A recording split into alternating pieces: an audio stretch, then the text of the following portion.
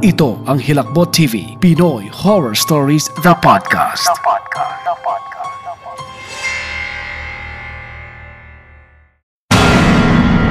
Oras na naman na. Hilakbot.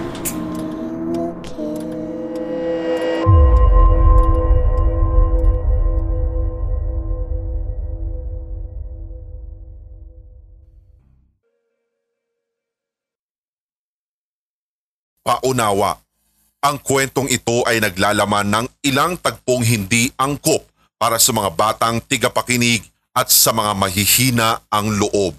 Ang sensitibong tagpong binabanggit ay bahagi kasi ng kabuuan ng kwento, kaya pinapayuhan namin ang aming mga solid kasindak na i-skip ang episode na ito at mag-next story na lang kayo, o kung tatangkain mong pakinggan, listen at your own risk.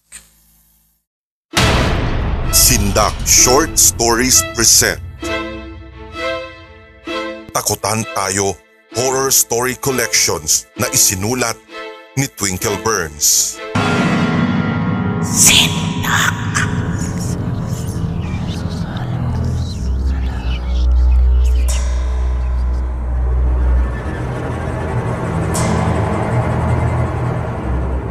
Isang maulan na gabi, pauwi na si Vanessa mula sa kanyang trabaho.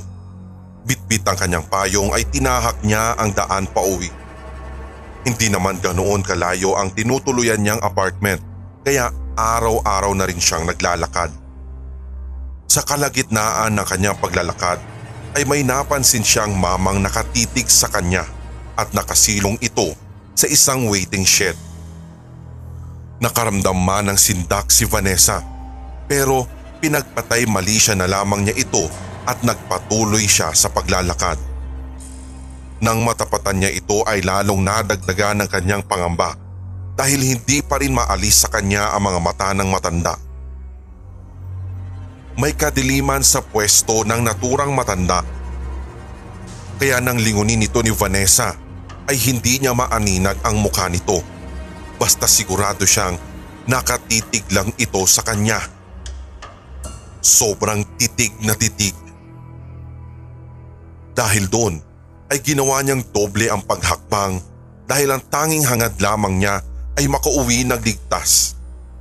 Narating niya naman ng matiwasay ang kanyang apartment, pero bakas pa rin sa kanyang isipan ang anyo ng matanda.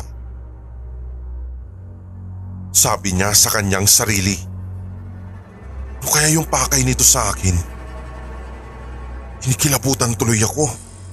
Baka mamaya isa itong killer na sumahanap siya ng bago mabibiktima. May kumakalat pa namang serial killer dito sa lugar namin ngayon. Ay, basta. Mabuti na lang at mukhang hindi ako nito natipuhang sundan. Ay, salamat naman sa Diyos." Kung ano-anong pumasok sa isipan niya pagkatapos noon, pero pinilit niyang iwaksi. Ang mahalaga sa kanya ay ligtas siyang nakauwi. Kinabukasan ay nakita na naman niya ang inilagan niyang matanda. Nakasalubong niya ito habang naglalakad. Napahinto siya. Maging ang matanda ay huminto at muli siyang pinakatitigan. Sabay tanong, "Ne, mag-isa ka yata ngayon? Ba't hindi mo kasama yung babaeng nakaputi na kasabay mo kagabi?" Sindak.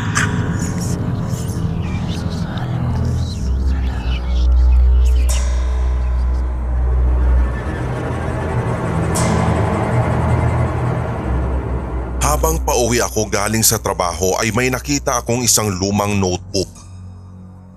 Wala sa loob kong dinampot iyon at isinilid sa dala kong bag. Pagdating sa bahay ay sinalubong kaagad ako ng aking butihing ina at ang sabi niya, "Oh, nandyan ka na pala, Alden. Halika na at kumain ka na ng hapunan." "Mamaya na po, Nay. Medyo busog pa naman po ako eh.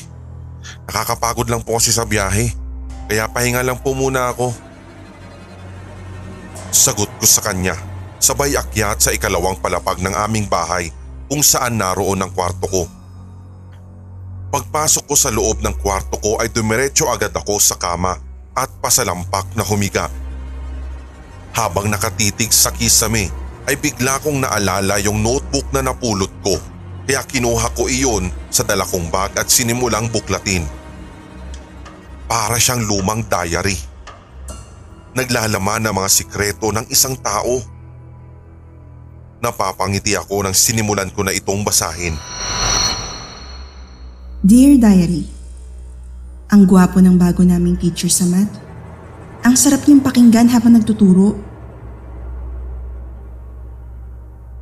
Dear Diary, maaga akong pumasok dahil nalaman kong yung bago pa rin naming teacher ang magtuturo sa amin ngayon. Dear Diary, tuwang-tuwa ako nang puriin ako ni Sir dahil sa na-perfect kong quiz. Di niya alam, ginalingan ko talaga. Dear Diary, alam mo ba, mahal ko na yata si Sir. Lagi na lang kasi siyang pumapasok sa isip ko eh. Dear Diary, magtapat na kaya ako sa kanya? May pag-asa kaya ako? Dear Diary, nakapag-decide na ako. Mamayang recess, pupuntahan ko si Sir sa tinatambayan niyang kantin at kakausapin ko siya. Please, wish me luck, Diary! Dear Diary, lalapit na talaga ako sana kay Sir kanina. Kaso, may malanding babaeng nakapalupot sa braso niya. Nakakainis! Dear Diary, alam mo kung anong ginawa ko? Sinundan ko yung babae at tinulak ko habang naglalakad sa kalsada. Saktong may dumaang truck. Ayun! Patay! Buti nga sa kanya. Napakunot ang noo ko. Siguradong hindi naman niya ginawa yun. Masyado lang kasing malawak ang imagination ng kabataan ngayon. Muli ay pinagpatuloy ko ang pagbabasa sa diaryng yun. Dear Diary, sinundan ko si Sir pauwi kanina. Alam ko na ang bahay niya. Yes! Dear Diary, ayoko na talagang makitang may kasamang ibang babae si Sir. Kaya napagdesisyonan ko nang kausapin ulit siya. Mamaya, pupuntahan ko siya sa bahay nila. Dear Diary, sinalubong ako ng mama niya. Mukha siyang masungit, kaya initak ko siya. Tuwang-tuwa ako habang pinupugot ang ulo niya. Grabe! Napakasarap sa pakiramdam ng dugo niyang sumisirit sa pisngi ko. Dear Diary, paakyat na ako sa ikalawang palapag. Sa wakas, makikita ko na ulit si Sir. Dear Diary, ibigay ko kaya tong ulo ng mama niya sa kanya. Sigurado, masosorpresa siya. Pagkatapos kong mabasa yon ay bigla akong nakaramdam ng sindak.